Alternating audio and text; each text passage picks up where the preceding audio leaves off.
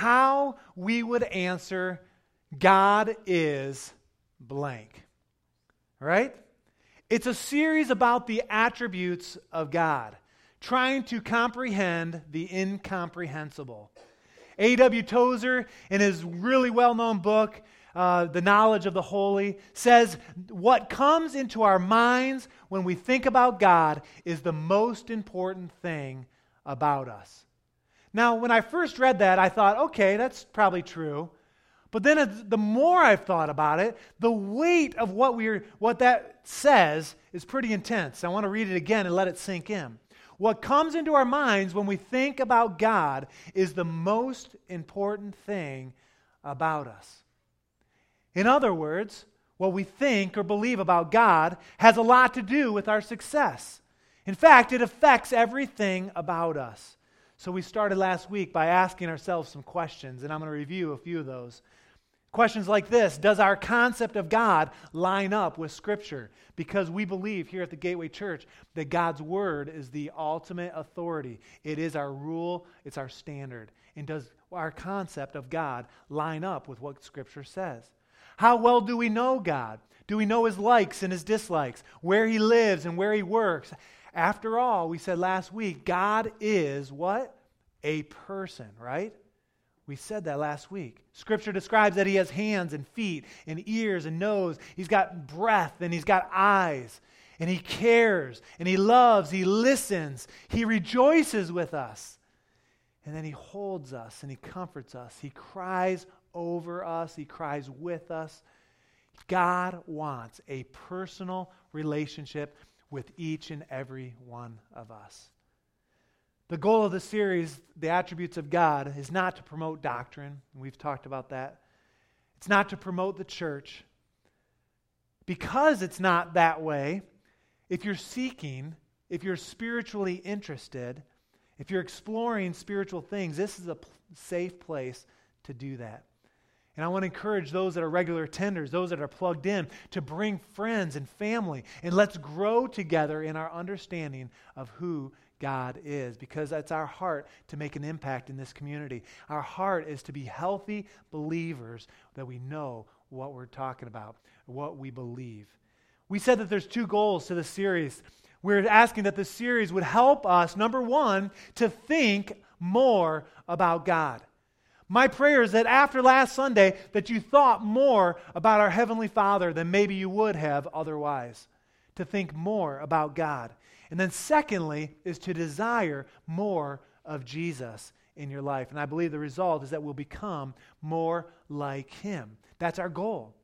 And I gave you an assignment last week to read Colossians chapter 1 and 2 and look at the relationship between God and man and how that can work. And then also in your personal reading, to look for attributes of God. They're all over, and I want you to continue this entire summer in your reading, as you read Scripture, to be mindful of attributes of God. Because last week we said God is a person. And I was interested, as I was studying this week, I looked up in the concordance the word God, and then I was just looking for attributes of God listed that you could kind of tell. And it was interesting, even in the creation story, that God is a creator. God spoke the world into existence, so He's got a mouth, He's got breath. He saw that what He created was good, so He has eyes. He walked with Adam and Eve, so He's got feet. In Exodus, it says that the finger of God is what etched out the 10 Commandments. And then later it says that He hears the groans of the Israelites. God is a person. And this week, we're going to add another attribute to our discussion. And this attribute is interesting.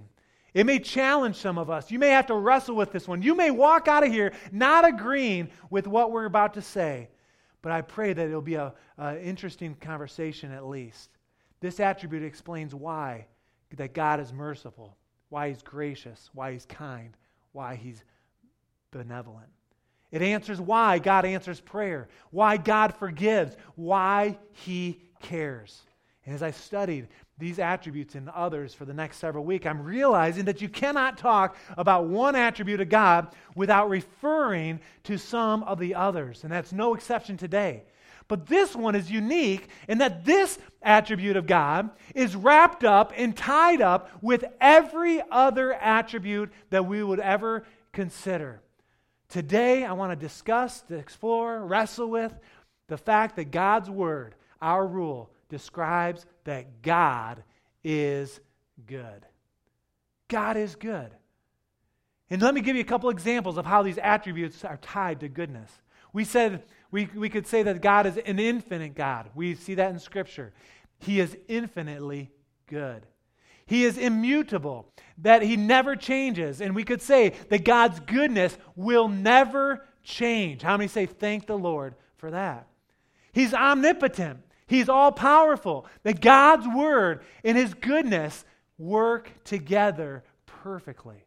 We say that God is just, and His goodness is impartial. He's omnipresent. His goodness is everywhere.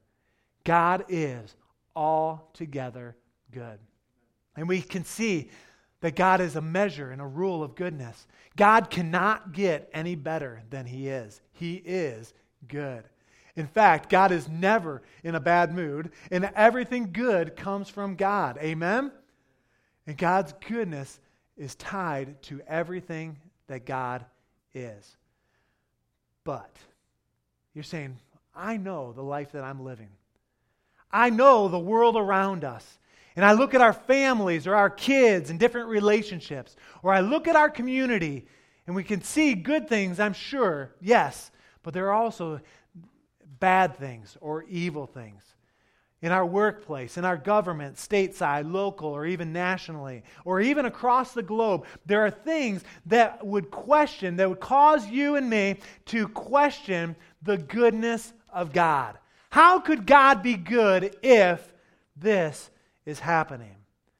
And you may really have to wrestle with this one, and that's okay. Because what its number one goal is to think more about God. If we can get you to think about God this week more, I believe we've had success in our lives. Because God, in His way, He will draw us to Him, and our desire for Him will grow. But let's think about it.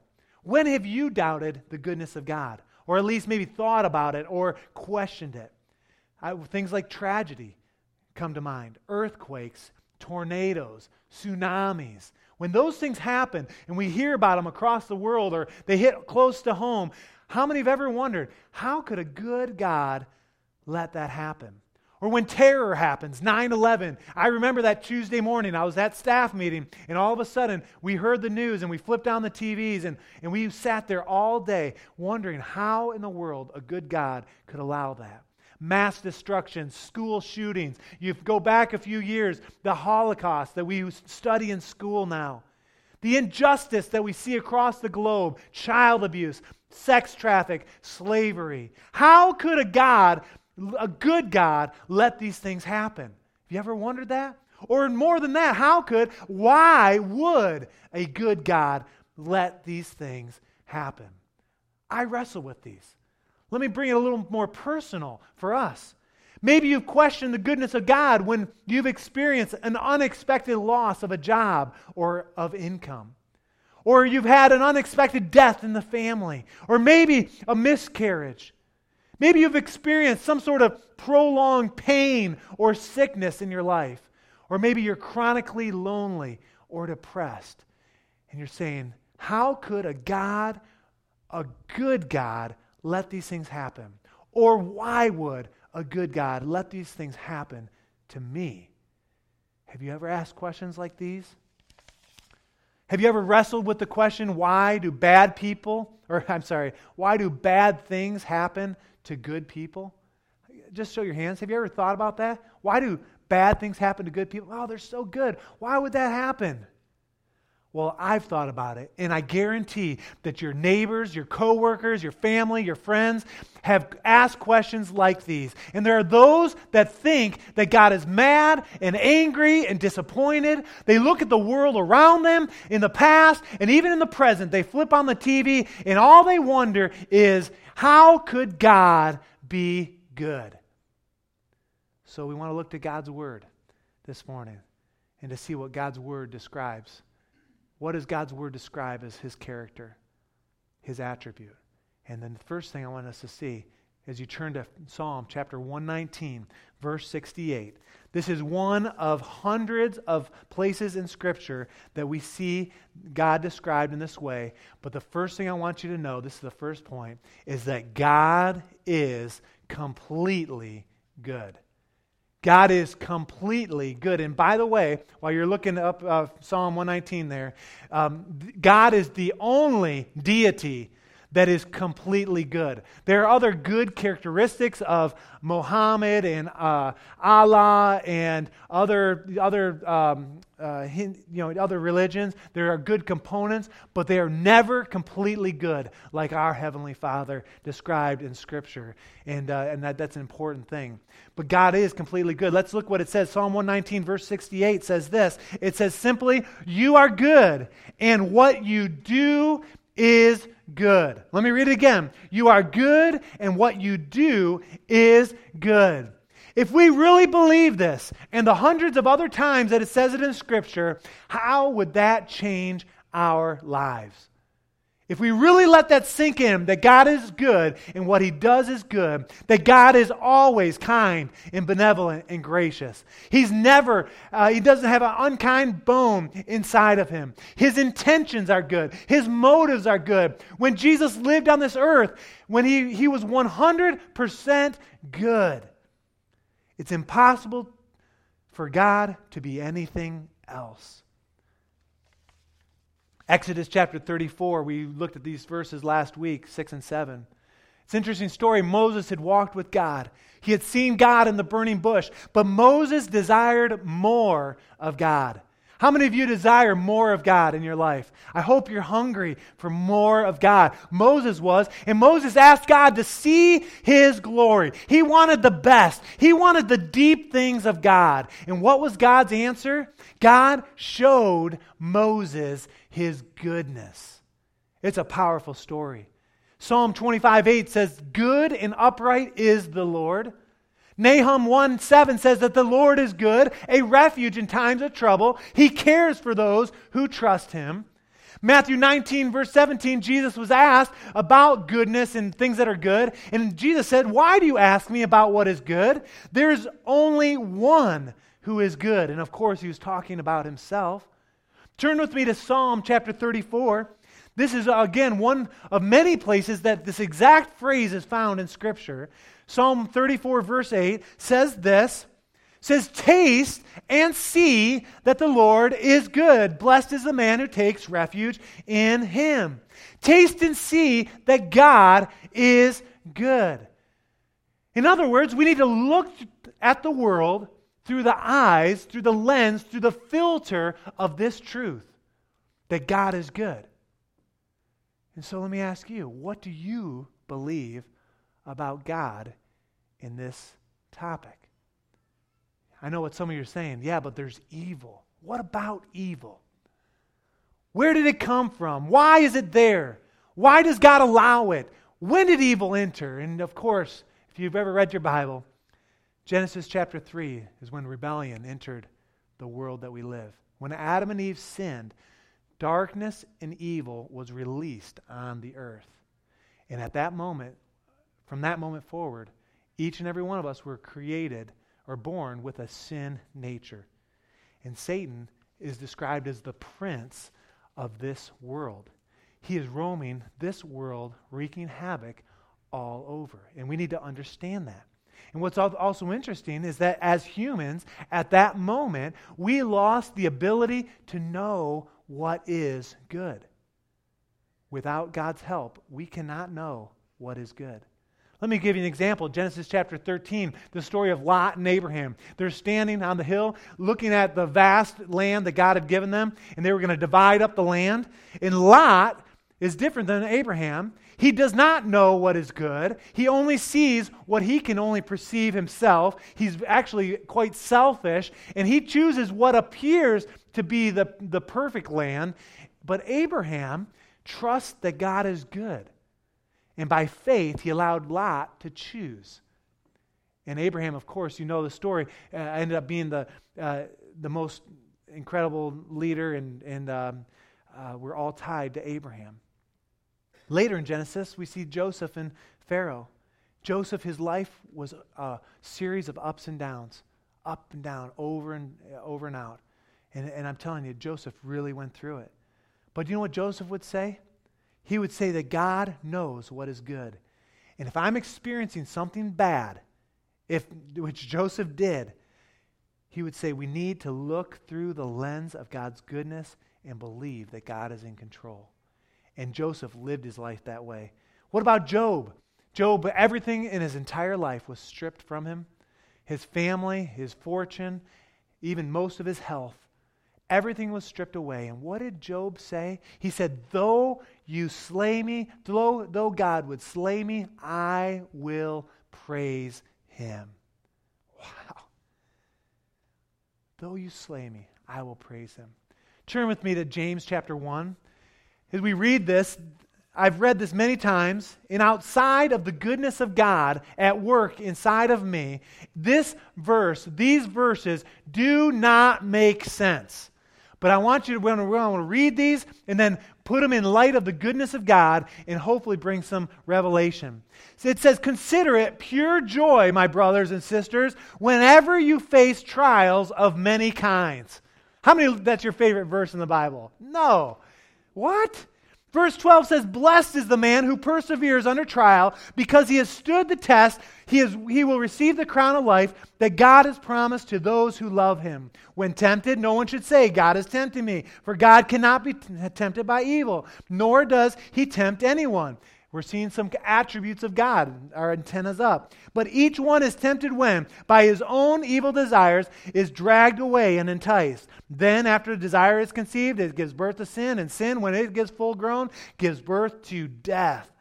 But verses 16 and 17 are interesting. Don't be deceived, my dear brothers. Verse 17, every good and perfect gift is from above, coming down from the Father of lights, who does not change like the shifting shadows. Again, the attributes of God are screaming out at us. These attributes, God does not change, and he gives goodness to us. And these don't make sense that trials would be good for us unless we understand that God is good.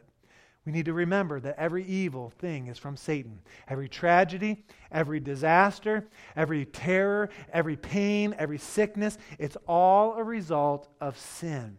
And as far as God allowing it, I believe as believers, as we mature, we need to get to the place where we don't judge God.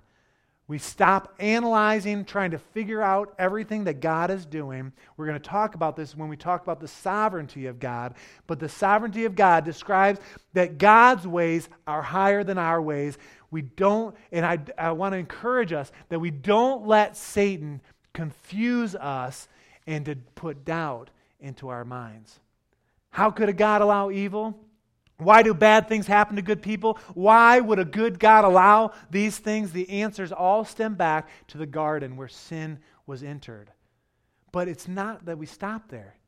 Because God doesn't just desert us. He doesn't leave us to our own. He rescues us. He helps us. Why were we not destroyed after the first time we sinned? It's because of God's goodness. Why does God continue to forgive me even though I sin and I sin again and I break promises and you fill in the blank what you do? God's goodness is what causes us not to be vanished because that's what we deserve.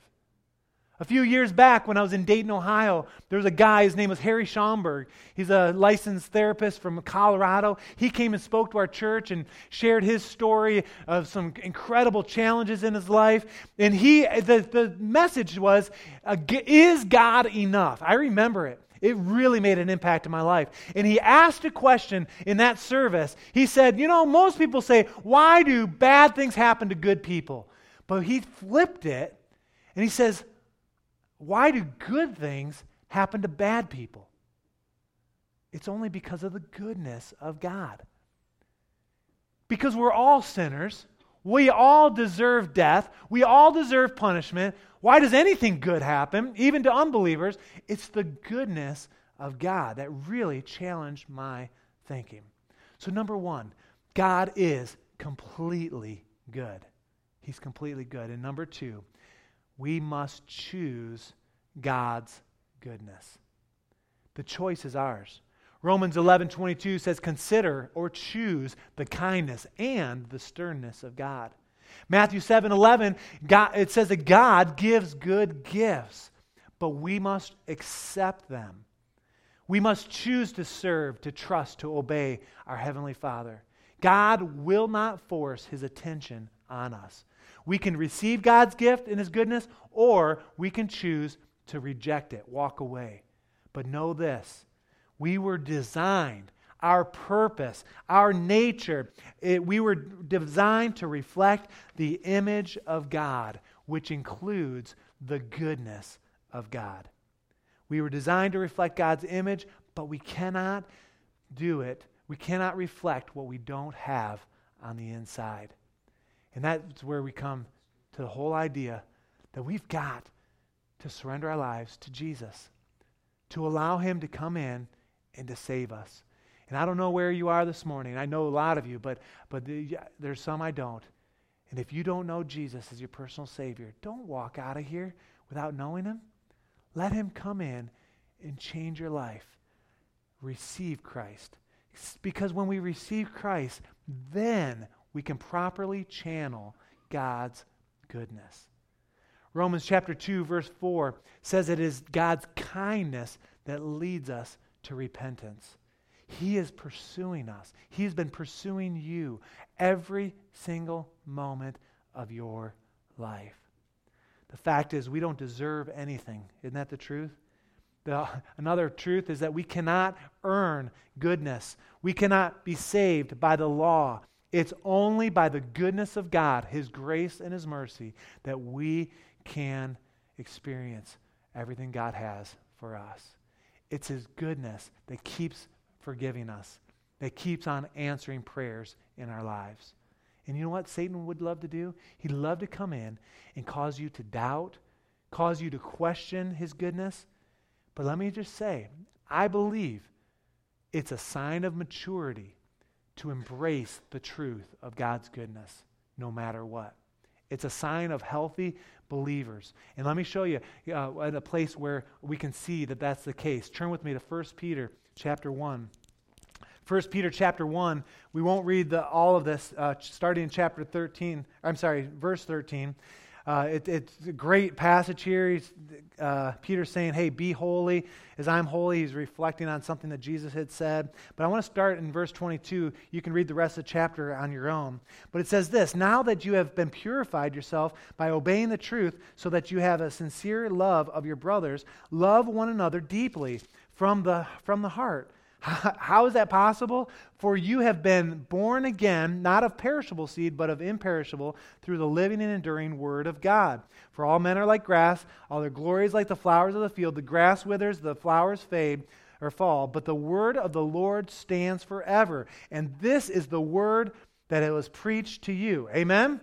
Then chapter 2, it starts, therefore, get rid of malice and all deceit and hypocrisy and envy and slander of every kind. And then listen what it says. Like newborn babies, crave spiritual milk.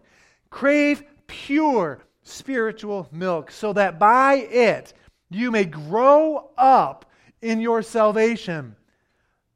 How? Now that you have tasted that the Lord is good. I believe when we receive Christ as our Savior, there is something that changes inside of us, that now Christ is in us, the hope of glory. Part of the reading we gave you last week, Colossians chapter 1 and 2. There's something that changes. We've tasted that the Lord is good. And because we've tasted that the Lord is good, we need to grow up in our salvation. And a big piece of that is embracing this truth, the goodness of God. Taste and see the goodness of God. I believe that as we do that, it leads to growth. And then we can let God's goodness affect the destiny of others around us. Amen? I love that.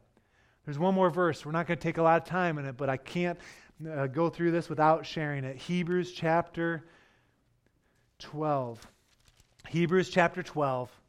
This is part of the goodness of God that we don't really like to talk about, but because God is good, He disciplines us. Listen to what it says. Our fathers disciplined us for a little while as they thought best, but God disciplines us for our good, that we may share in His holiness. Verse 11, no discipline seems pleasant at the time, but painful.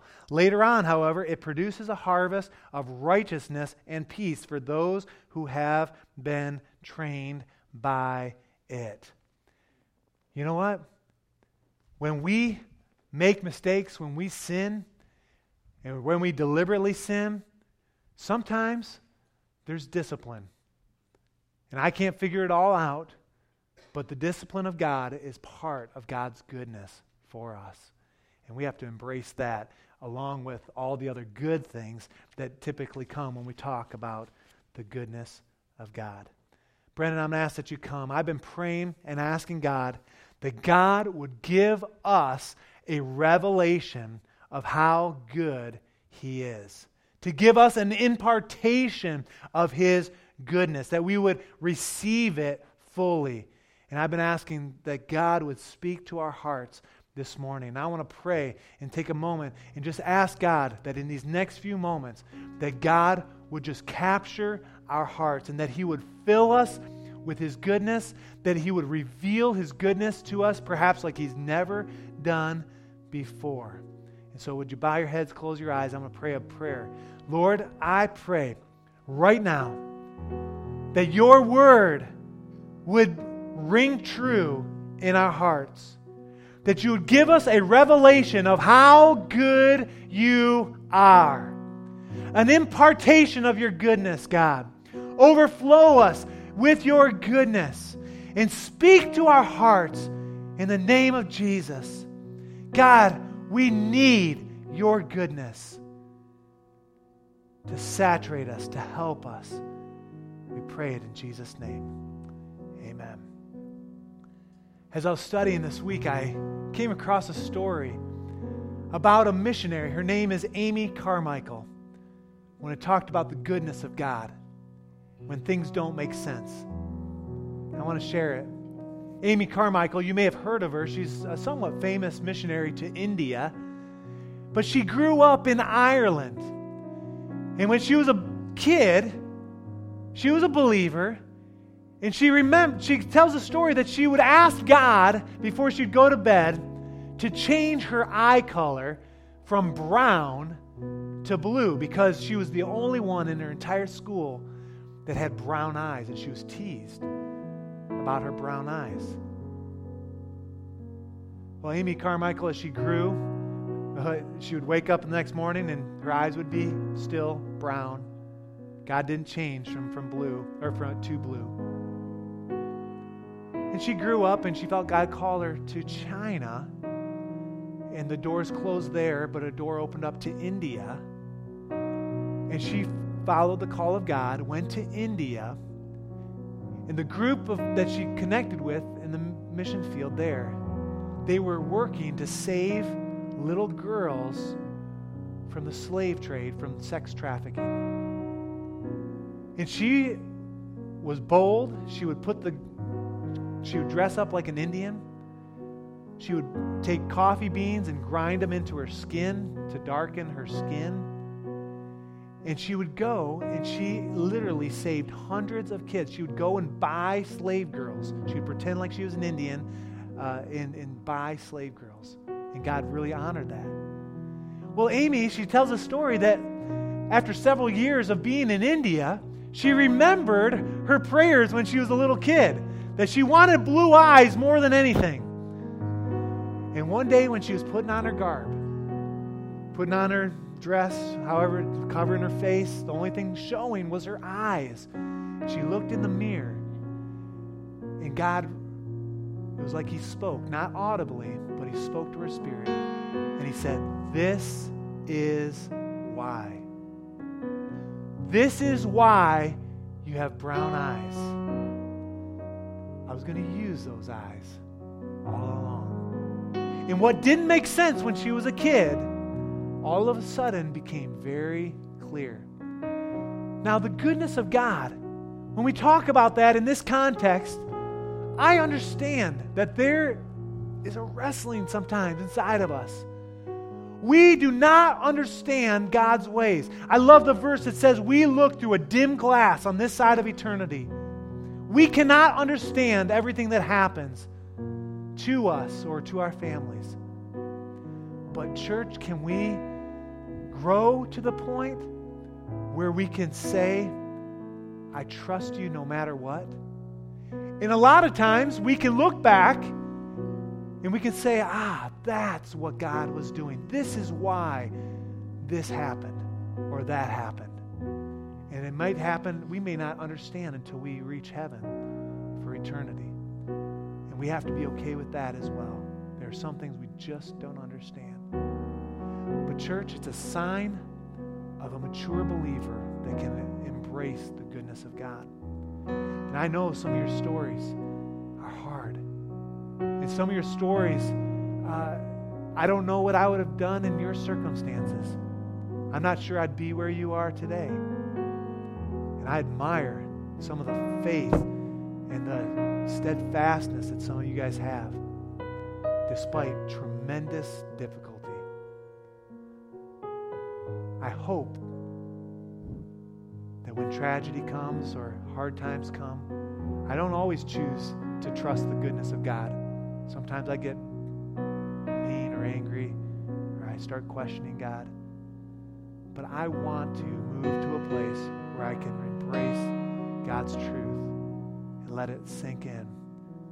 And I want to be one of those believers that others could look at and say, wow, man, his faith is strong no matter what. And even if I don't understand, I can stand and say with great conviction, God is good. God is good. This morning, I want to talk about a couple things.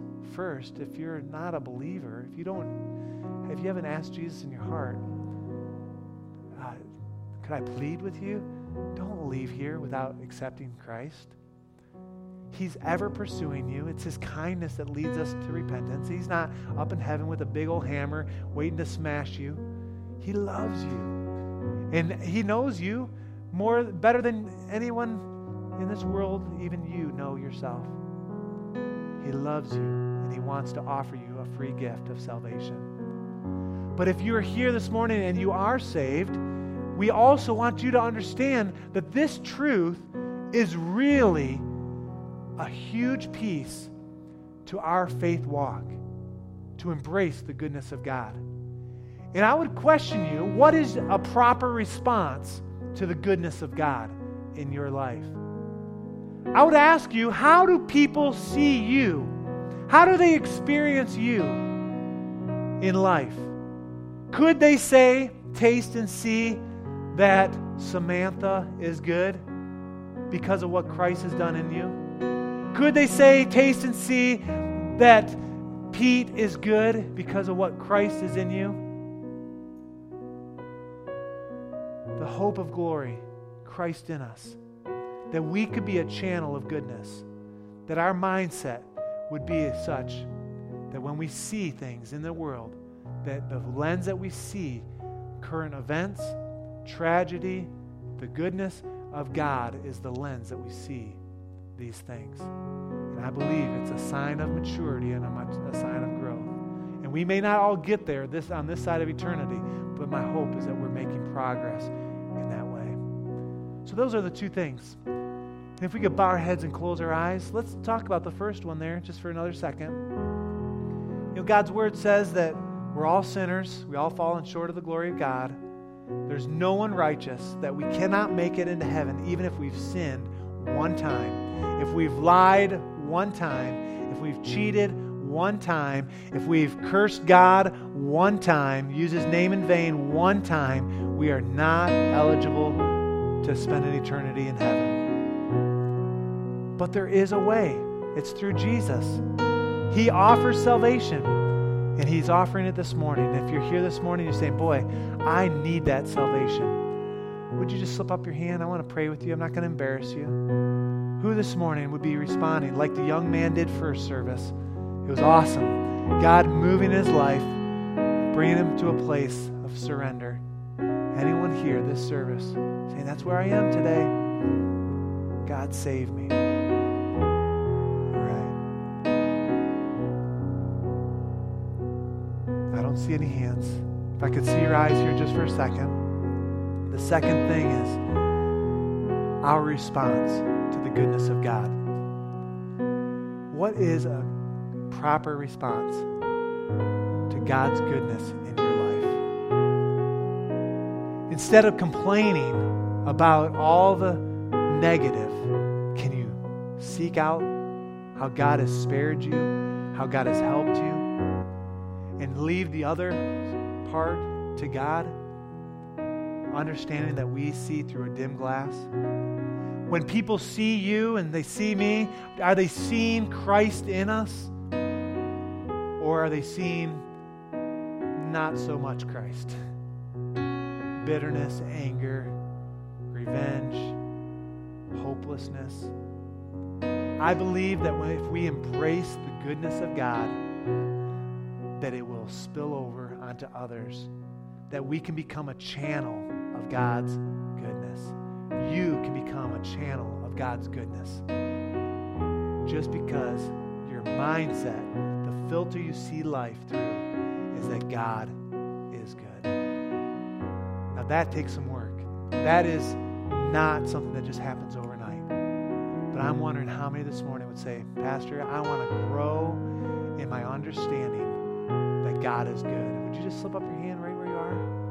And I'm raising my hand. God, help me to know. Yeah. And the way we do that is by getting in His Word and allowing His Word to rush over us and to have peace in our lives. Would you stand this morning? I'm going to pray a prayer of blessing. And then we're going to dismiss. And the altars will be open for prayer and for anointing you with oil if there's anything you need. And you can stay and just contemplate the goodness of God. If we've caused you to think this morning about God more, we've had a success. But that second piece is desiring more of God. And I pray that you'd move to that piece as well. But let me pray over us that God would help us to grow in His goodness. Lord, I pray for my friends, the people I love here at the Gateway Church, the people I love on the lakeshore. God, thank you for your relentless pursuit after us. That while we were still sinners, you died for us and provided a way that we could have an everlasting experience with you in heaven. And Lord, I trust that there's those here that have made that decision, that are living in that truth. And part of that truth is that we should grow up in our salvation, as 1 Peter 2 says. Help us to grow, God, to a healthy place, to a healthy understanding of your goodness. And I pray that our response to your goodness would pour through our lives, that we'd become a channel of your goodness to affect others around us. God, I pray for those that are struggling, those that are hurting, those that are in a place today where they don't understand. God, I pray that you would speak clearly and loudly to them your love, your compassion. Let them know that not even for a moment have you left them or forsaken them, but Lord, you're with them even now. And God, I pray that these truths would transform us for your glory, for your honor. Lord, now go before us, behind us, around us as we leave. We pray it all in Jesus' name. Amen.